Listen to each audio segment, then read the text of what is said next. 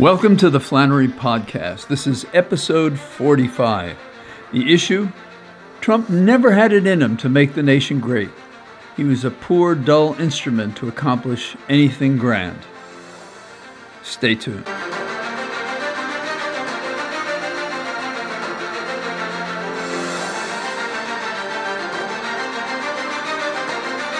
We have been through about 5 years in America like no time in our young nation's history, starting with the presidential campaign of Donald Trump in 2016 and continuing to this day early in 2021 after the public has resoundingly denied Trump's bid for re-election. No past crisis in our history involved the interference of another nation, Russia, in our domestic politics, in our presidential election, in favor of the presidential candidate in the Republican primaries, and the general election with the willing participation of that candidate, named Trump. The beneficiary of this corrupt bargain was and remains Trump. The details of the bargain has been inferred, but no one knows for sure exactly what Trump got out of this and what Putin and Russia got out of this. Trump allowed Russia, an antagonistic nation state, long at odds with our security and national interests, with NATO and with our democratic institutions, to hack our computers and intelligence sources and spread disinformation, all to favor that Manchurian candidate, Trump. No past crisis or president, however flawed, has shared Trump's governing choice, his dangerous arc against democracy and toward monarchy. Trump from the start favored a brutal resistance to individual rights and liberties, was too familiar with white supremacists and easily inclined toward violence, even against peaceful protest in front of the White House. Trump will be remembered for his age of isolation, disillusionment, xenophobia, sexism, corruption, lying, disinformation, and militarism. Trump's lack of character and easy authoritarian impulse assured us that he would upend the regular order, as he did, abandon civilized demeanor, as his brusque nature showed us, disregard the law, our Constitution, usurp the Congress and the courts. Trump's cabinet officers, the worst and the dullest instead of the best and the brightest, who else could sign up for this administration, have served as Trump's confederates, malleable tools suited to Trump's corrupt purposes in his various unlawful schemes, most obviously in his impeachment proceedings. Trump's inclination from the outset was to withdraw, give up, get out, surrender our nation's role in the world order from our commitments in trade, treaties, and military compacts. Was that the deal that Russia wanted? Trump withdrew from our responsibilities at home, a major step back, if not a runaway from the idealism of past administrations, like the Obama administration, which he worked so hard to replace and supplant and to obliterate from the American scheme. And it was replaced by drift, irrationalism, and irresponsibility, less anything that Trump might do for Main Street that would compromise the bottom line of Wall Street. America has suffered a time of failure when the nation's responsibilities were evaded, when opportunities were missed. You know what I mean. The best example, I suppose, is what we're living through right now. Trump lying to the nation about the danger of a coronavirus, that its infection was terrible and death could often happen, particularly if you had comorbidities. And then doing little about it, causing literally deaths. He lied, people died. And this is but one example of the catastrophic results that comes from the leadership, so-called, of Mr. Trump. As for the wealth of our nation, there's been no effort to balance the increased productivity of our working men and women that has profited business.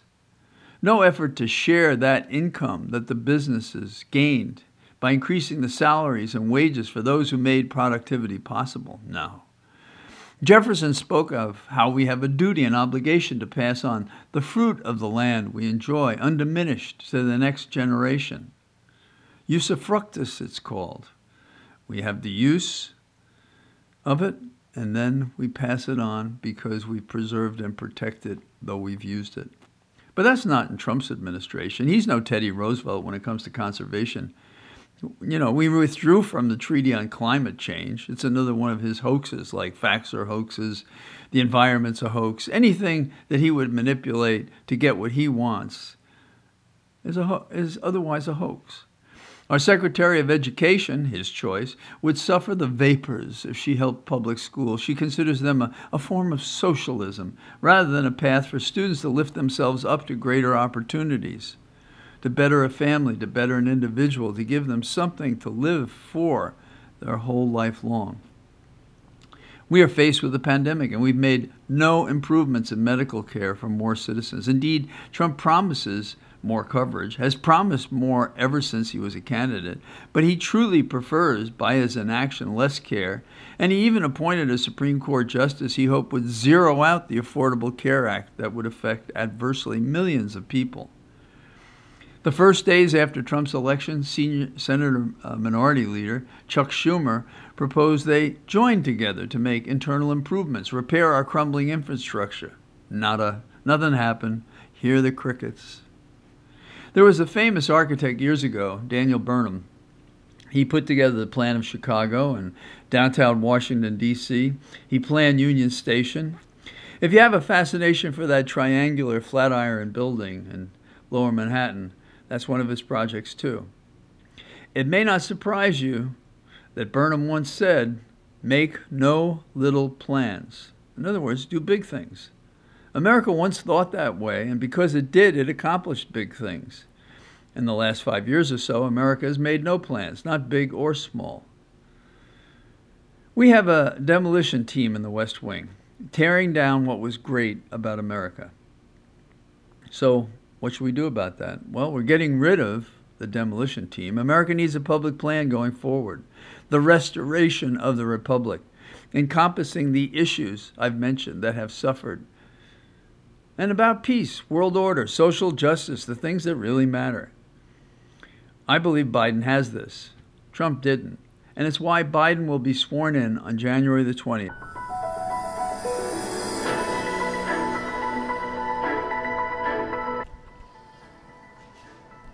I would like to promise and pledge to all of my voters and supporters, and to all of the people of the United States, that I will totally accept the results of this great and historic presidential election if I win.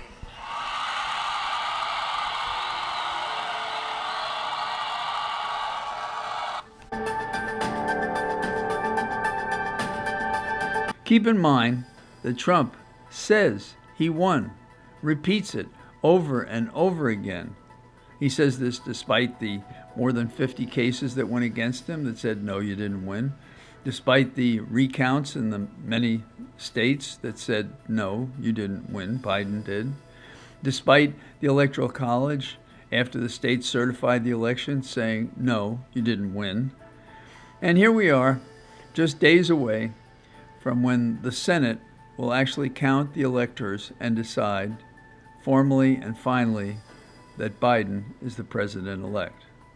And we'll talk about that in a minute, because some Republicans are prepared to lie, to be seditious, to be traitors to their oath to the nation, to undermine our democracy by challenging, with no good basis to do so, these electors. They're going to lose. It's not going to change anything, but they're going to do it anyhow, in part for personal ambition, in part because they're afraid of Trump, how he might challenge them in a primary or some other way. Is that the kind of people that we want to elect in the first place? Cowards? People who betray America, betray their oath? Are these the kinds of people we want sitting in our Senate and our Congress? How can we trust them? It's like we opened the door to the foul possibilities when Trump became our president, and we're reaping the whirlwind. And when I say we, you and I didn't vote for him, but there are many who did, too many who did, too many who do not care about our nation, too many who would rather hate and believe lies and conspiracy theories. I don't see how we ever joined forces with them. But there are others, and outnumbering those who would compromise this nation is, at least for the years ahead of us right now, the only way it's going to happen. We know that Trump keeps saying he won, not because he believes it, because he hopes to manipulate the foolish into supporting what he says, to manipulate those who defer to him out of fear. We have this amazing problem, which only dictatorships have to deal with, because Trump was taking us into that space. Trump told us in his first thinking what he would do if he lost. He wouldn't let it happen. Now, the Obama administration preceded Trump's election, and a greater contrast in style and content perhaps couldn't be found in American history. We went from an age of openness, of change, of improvements. There were dreams and there were hopes, to this sad state of affairs with Trump.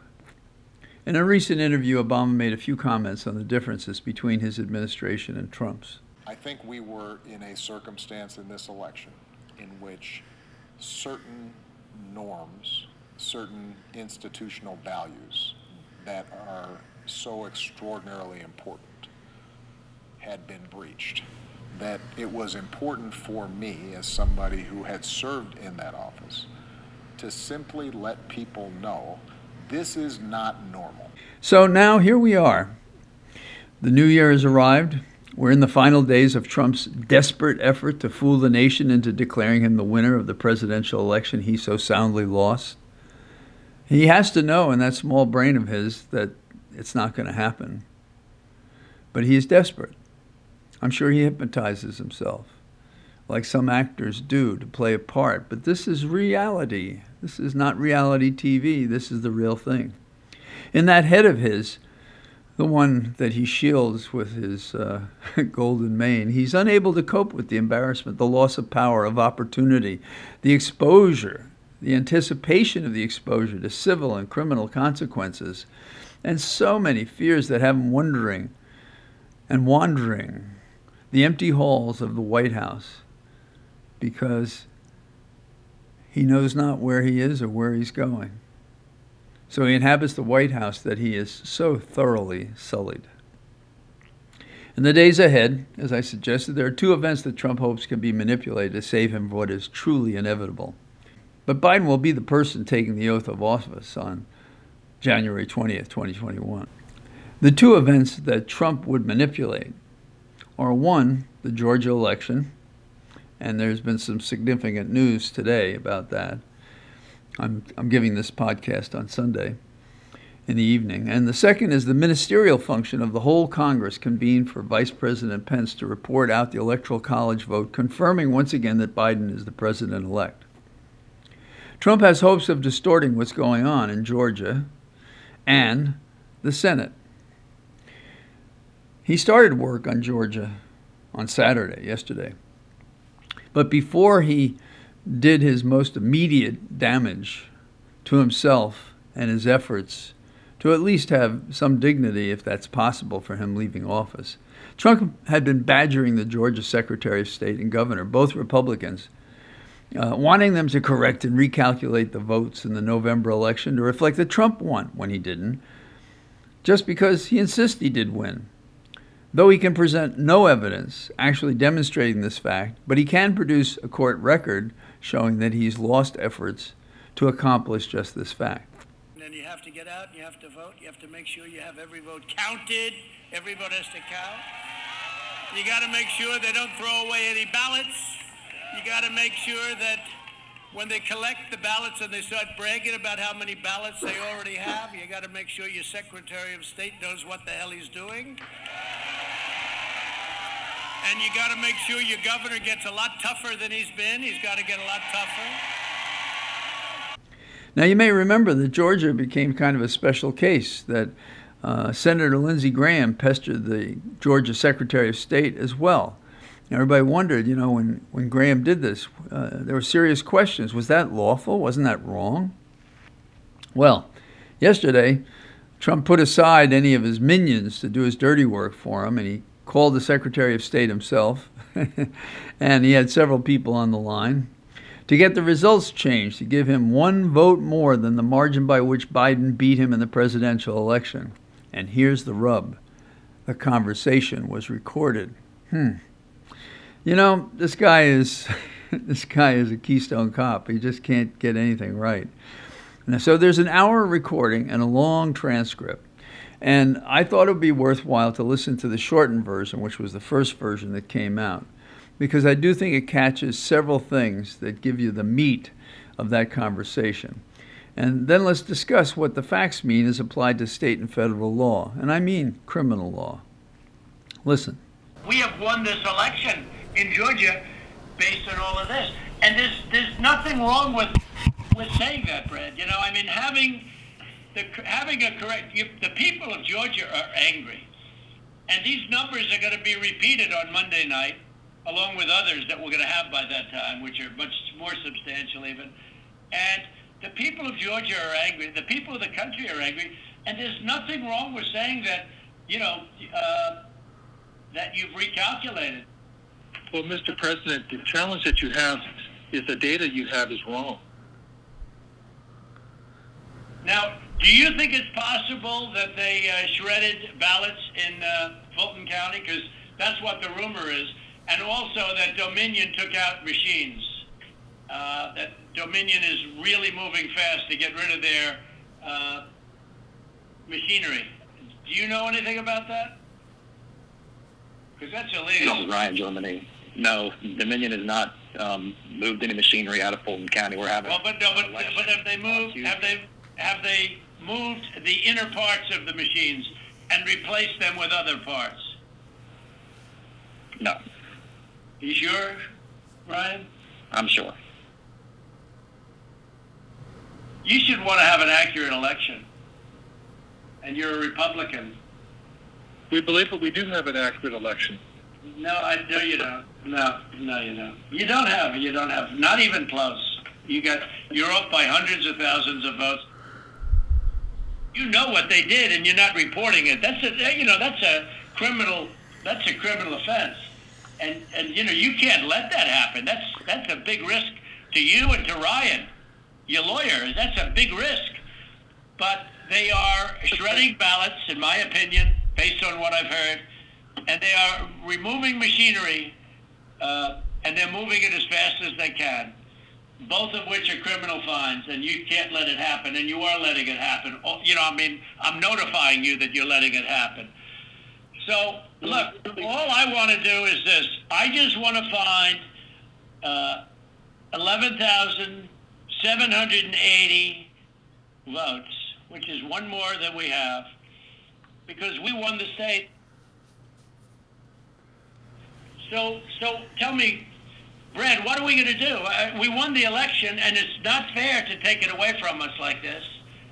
And it's going to be very costly in many ways.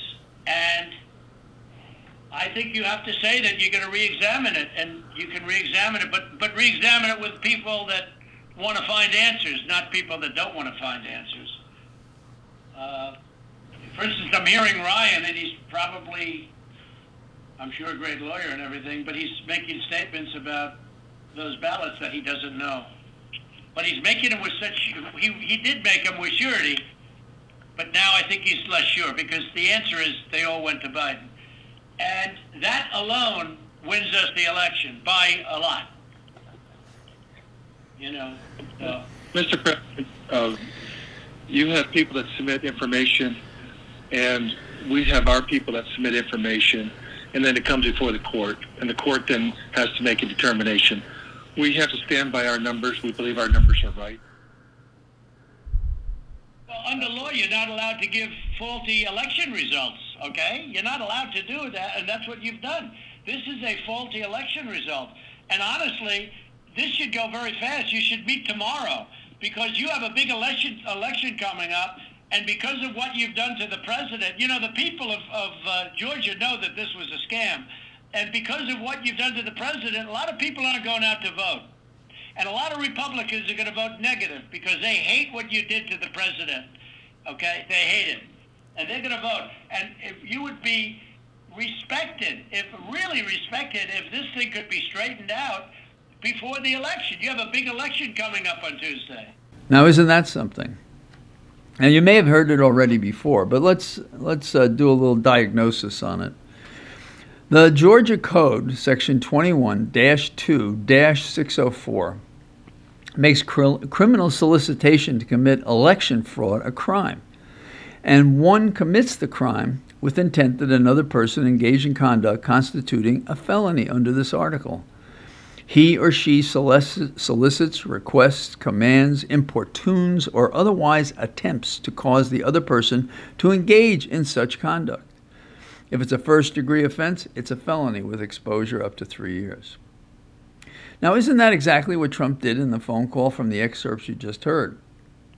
The fraud is to misrepresent the vote returns for Georgia, originally reported, now changed to say that Trump gets exactly the votes to match Biden's margin plus 1 vote. In other words, he's asking to win Georgia by a single vote. Why can't you do that for me? Do me that favor. Even in this brief excerpt, you can hear the bullying tone that is Trump. And for those of us who've heard organized crime people are thugs, and you hear it on TV and stuff too, doesn't that sound like him? It's very interesting. He's not before the crowd, how he kind of leans in a couple of times, how he kind of begs other times. That's if you listen to the whole hour. And you can just glance through the transcript. So what if he's threatening, as it suggests, that at the Monday rally tomorrow, having not had success over the weekend after his Saturday conversation with the Secretary of State of Georgia, and that's the day after the podcast I'm now making, so I'm talking to you Sunday, so it's going to happen Monday, he's going to go after them again at one of his Hitler-like rallies. He's going to go after the Secretary and the governor. And he makes vague threats about what he may say that may hold the Secretary of State responsible for the Republican incumbents, the senators, if they should lose in the special election on Tuesday. So you see how this all gets jammed up again. I just want you to do a little favor. But, and then, maybe I can be helpful in the election. Maybe I can be helpful if you run again. So Trump wants another favor, but this is a big favor for him. This isn't asking Ukraine to do an investigation of Biden's son so that maybe he can use that information to hurt Biden in the general election that, he just lost. So Trump is doing what the senators, we have always believed, fear he would do to them. He would put up a candidate in a primary to challenge them so they would lose their phony baloney jobs to steal a line from Blazing Saddles. Trump makes it crystal clear that they are Republican. That is, when he's talking to the Secretary of State. You're a Republican. How could you do this, he implies. He resents helping the governor to win in his difficult race the last go-around. What is he saying there? I could use my political power to see that you guys don't get elected again, if that's what you want. I can do what I need to compromise the rest of your political life. Did he say those things? You decide. Listen to the tape that you just heard again. Listen to the whole thing. People keep saying, how could you charge him with this or that offense? Well, the public, he does this stuff in plain view. And I'm assuming the Secretary of State made the tape available to the Washington Post, and then it's found its way everywhere. It'll be interesting when they go up to Republicans and say, so, what did you think of the tape?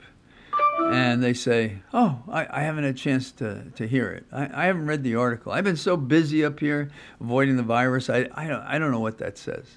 Well, let me tell you what it says. No, I don't know if you're telling me the truth because, fake news.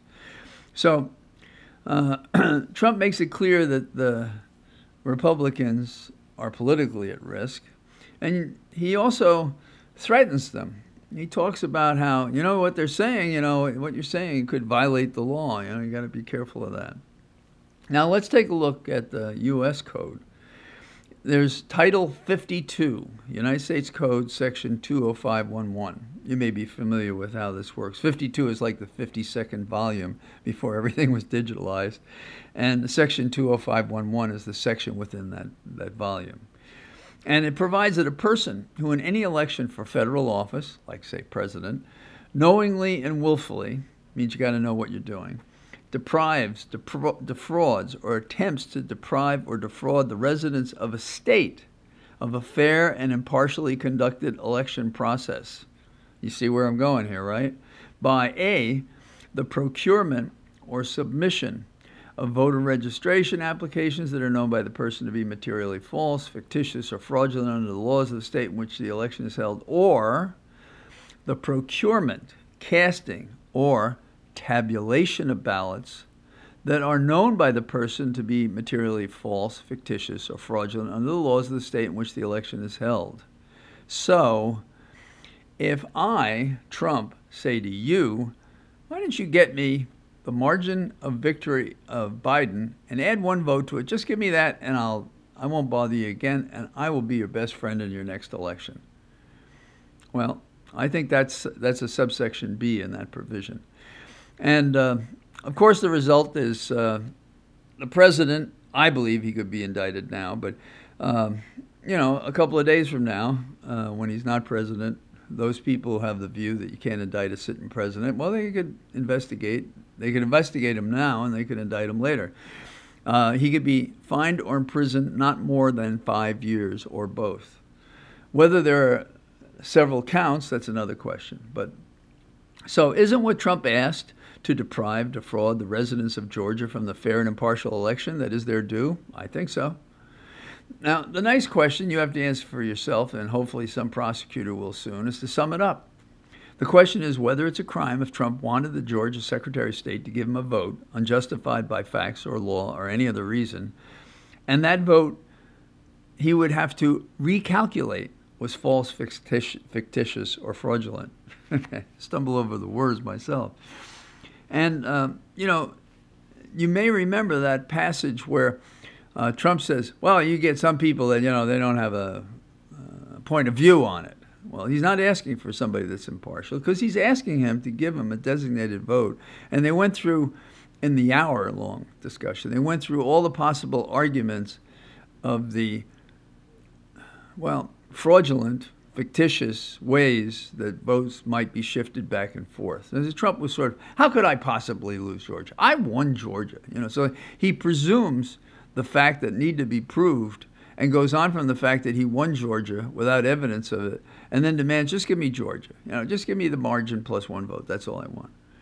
And when I say this, it becomes more precise when Trump asks specifically for a grant of exactly 11,780 votes.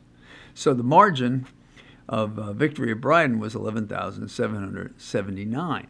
One vote difference, one more vote than the margin by which Biden beat Trump in Georgia, accompanied by a not so thinly veiled threat to the Secretary of State, perhaps a prosecution, because he says, you're a lawyer, maybe you're violating the law, or some complex of political reprisals. I've heard some say, but did he know, Trump, know that this was a crime? Stop the music. Trump himself reminded the Secretary of State and his lawyer they might be violating the law, showing that Trump knew the law, plain and simple, and knew or had to know what he was doing. And this is the thing, they always say, did he understand what he was doing? Like he's this bumbling clown, and he is that in part, but he's a mischievous, mendacious, evil, criminal clown. And he does terrible things. And if after all this time, this 5-year period, people are still saying, do you think he understood what he was doing? How can you even tolerate such commentators? You got to turn it off. You can't listen to it. Okay, so now I think that's a pretty fair roundup of that. What's going to happen? I don't know. Here's a kind of a list of things I think should happen. I think he should be censured right away. I think he should be impeached. And let me explain. Yes, he's leaving office in several days. But there are two remedies under the impeachment provisions of the Constitution. One, yes, you throw him out of office. The second is you can make a decision to bar him from holding public office ever after. Now, isn't that a fair result? I also believe there are criminal provisions that he's exposed himself to, and this tape is a lulu, so I don't know how he gets around that. And if I were in the Justice Department and the FBI, we'd be inviting people up for conversations about that conversation now, today, while it's fresh. So there's none of this, oh, I don't remember, that could have happened, I don't know. And there also has to be some exploration of the tape, and if there were other tapes and other conversations. Because plainly, I think, this is me guessing, the Secretary of State knew if Trump was insisting on this conversation with others on the phone, that no one in the world would know the truth if he didn't have some way to verify it, other than the people saying, yes, this is what happened. I think it's a special circumstance. There's also a rule, and I haven't looked at the law in Georgia as compared to Washington, D.C., but if both states say you only need one person consent, then there would be no bar to tape recording people without their knowledge. Because if I'm making the recording and I know it, I'm the one person, that's all you need. Also, there are some people who have a question about, can the president pardon himself? Well, A, I don't think he can do it anyhow. But B, let's say he could pardon himself. If he could pardon himself, he cannot pardon himself for impeachment. He cannot pardon himself for censure. So I think that censure, impeachment, come on, this is what we pay you guys on the Hill to do. And prosecution afterwards for this offense, that's a good start. And you know, it matches up with how he got into office, what he did while he was in office, and after he lost the election as he's being thrown out the door, he's doing it. So that all just strikes me as right. So let's go to the question of the vote on Wednesday. Now, this is another effort. I don't think this effort to derail the election will succeed, not in the congressional chambers, that is, both the House and the Senate sit together in chambers, to have the electors' vote counted and reported. There's nothing beyond that. The Constitution says there's nothing behind that. The Articles 11 and 12 say there's nothing behind that. The Act, the Electors Act that was passed years ago, which has some specific provisions that relate to other things that are going to happen on Wednesday, none of that says anything but the electors are counted and it's reported. And Pence himself has said he doesn't and is not entitled to do anything else but to report it. Okay, but here's the problem. And it's not a serious problem, but it is going to be a waste of time. Some are going to object, and they're going to object under this act that I mentioned involving electors. And if you should read that act, you just pull it up and look at it, I don't know who wrote it. I mean, the tax code in the worst provisions is clearer. And by that I mean, if you're not clear, then how do you follow the law? And I'm not sure that the way that law is written entitles the nature of the objections that our Supreme Court graduates, and I'm talking about Hawley and our Texas senator, it's not clear to me that Cruz and Hawley can find a path to do what they hope to do. But be that as it may, what do they hope to do? They hope to raise objections. Hawley's already said he's going to talk about Pennsylvania. And in the end, even if you threw out Pennsylvania, as I've said to some people on my walk and talk, so that's 20 votes. It's not enough.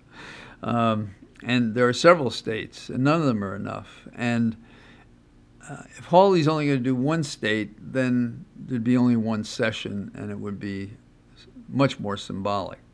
If they're going to go through several states, get the same results, because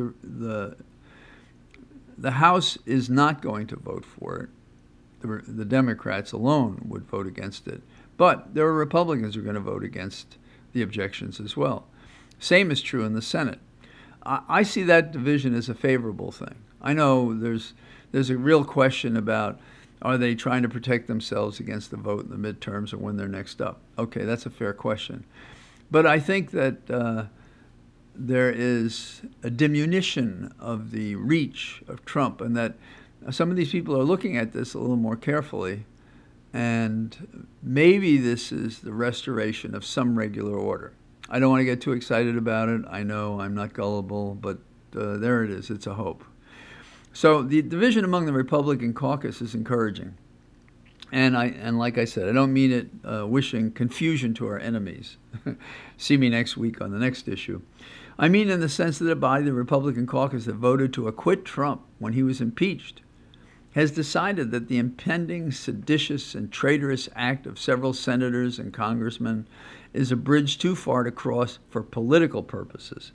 And Republicans are speaking out against this notion of objecting to the electors to steal the election for Trump, even as they know and believe the effort to steal the election will fail because Democrats and Republicans will oppose this effort in the end, and Biden will have ridden over what I expect is his last speed bump on the way to the inauguration.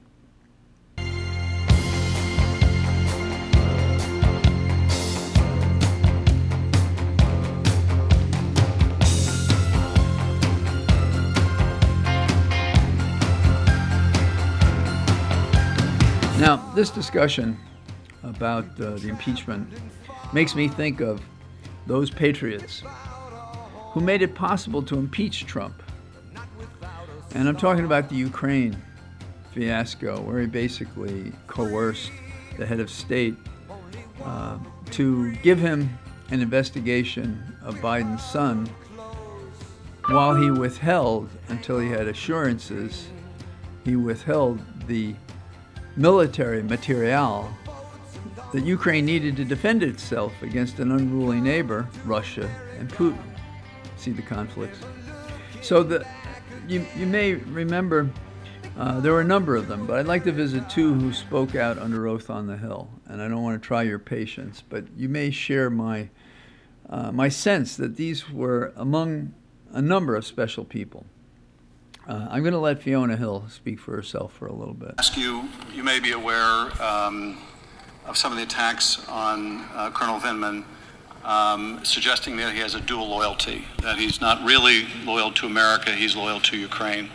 I wanted to ask you, as a fellow immigrant, what you think of those kind of accusations when they're leveled against Colonel Vindman or other Americans. I think it's very unfortunate. I mean, this is a country of immigrants. With the exception, perhaps of very few people still here, everyone immigrated to the United States at some point in their family history. And this is what, for me, really does make America great. I mean, I'm sure that every single person here, some people perhaps came reluctantly, others came by choice, as I did. But this is, for me, this is the essence of America. It's why I wanted to be here and why I wanted to stay here. And I think it's unfair to castigate anyone. I do not believe that my loyalty is to the United Kingdom. My loyalty is here to the United States. This is my country and the country that I serve. And I know for a fact that every single one of my colleagues, and there were many naturalized citizens in my office and across the National Security Council, felt exactly the same way. I think it's deeply unfair. Well, I think you might recall in my deposition on October 14th that I said that very unfortunately I had a bit of a blow-up with Ambassador Sondland, and I had a couple of testy encounters with him.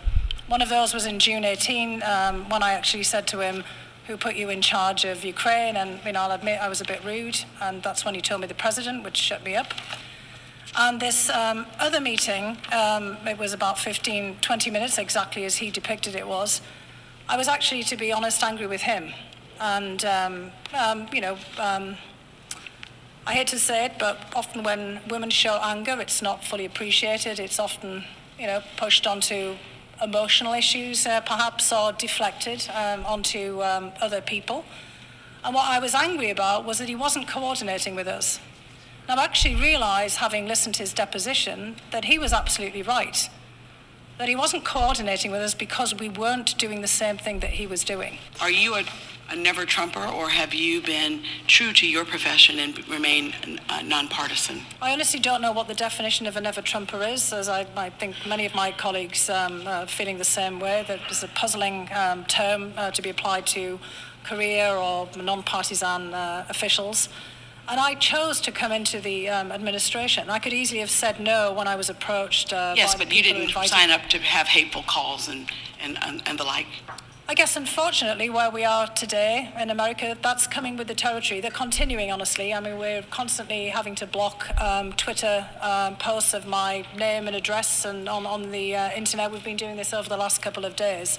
I think that and as I said in my deposition, this could happen to any single person in this room. You said in your deposition, specifically, a conspiracy was launched against you by convicted felon Roger Stone on the show InfoWars, led by Alex Jones, right? I don't think he was a convicted felon at the time that he launched this, so I didn't use those exact words. Dr. Hill, I want to verify this story. I understand that when you were 11 years old, there was a schoolboy who set your pigtails on fire, and you were taking a test. You turned around and with your hands snuffed out the fire and then proceeded to finish your test. Is that a true story? It is a true story. I was a bit surprised to see that pop up today. It's one of the stories I occasionally tell because it had some very unfortunate consequences. Afterwards, my mother gave me a bowl haircut. So for the school photograph later in that week, I look like Richard III, or as if I'm going to be in a permanent... Well, I think it underscores the fact that you speak truth, that you are steely, and I truly respect that. Now, this is a person of extraordinary talent, really.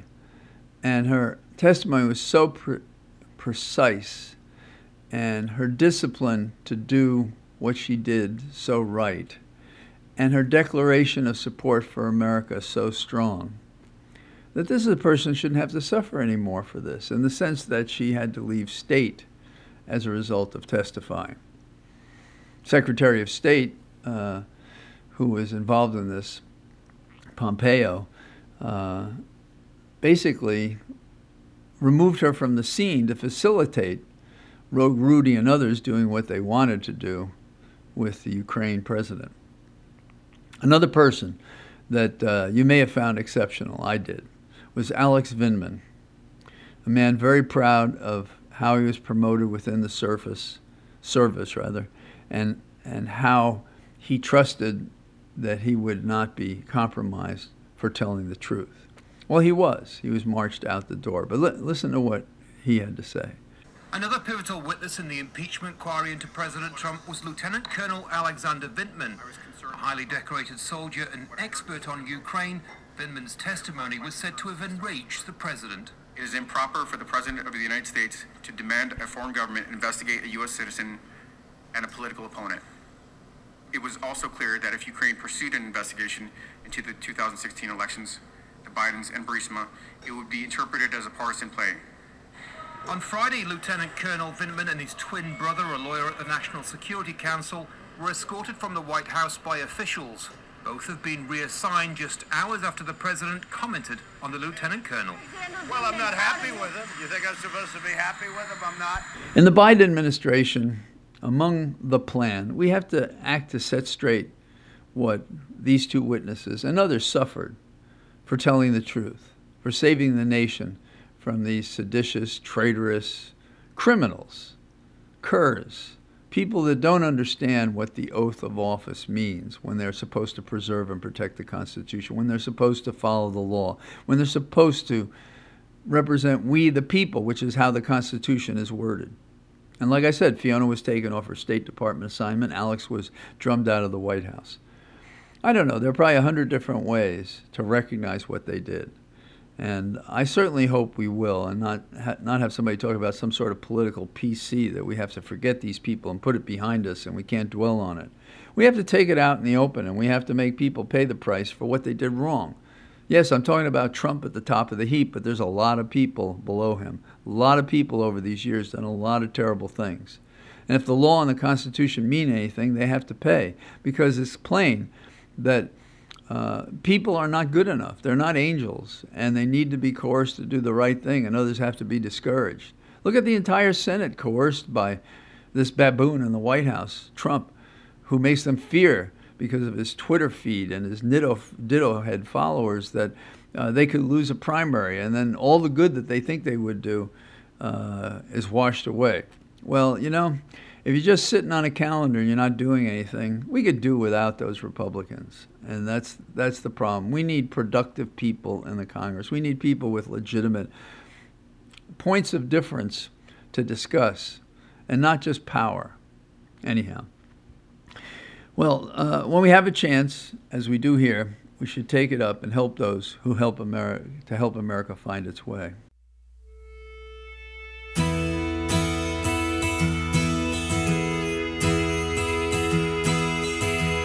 Thinking about where we are, we have a lot ahead of us.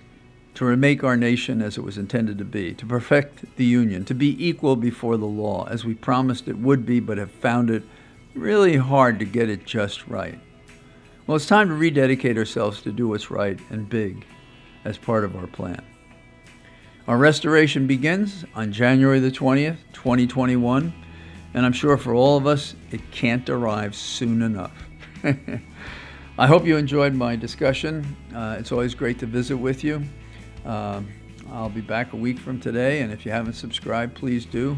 Until I talk to you the next time, take care. Bye-bye.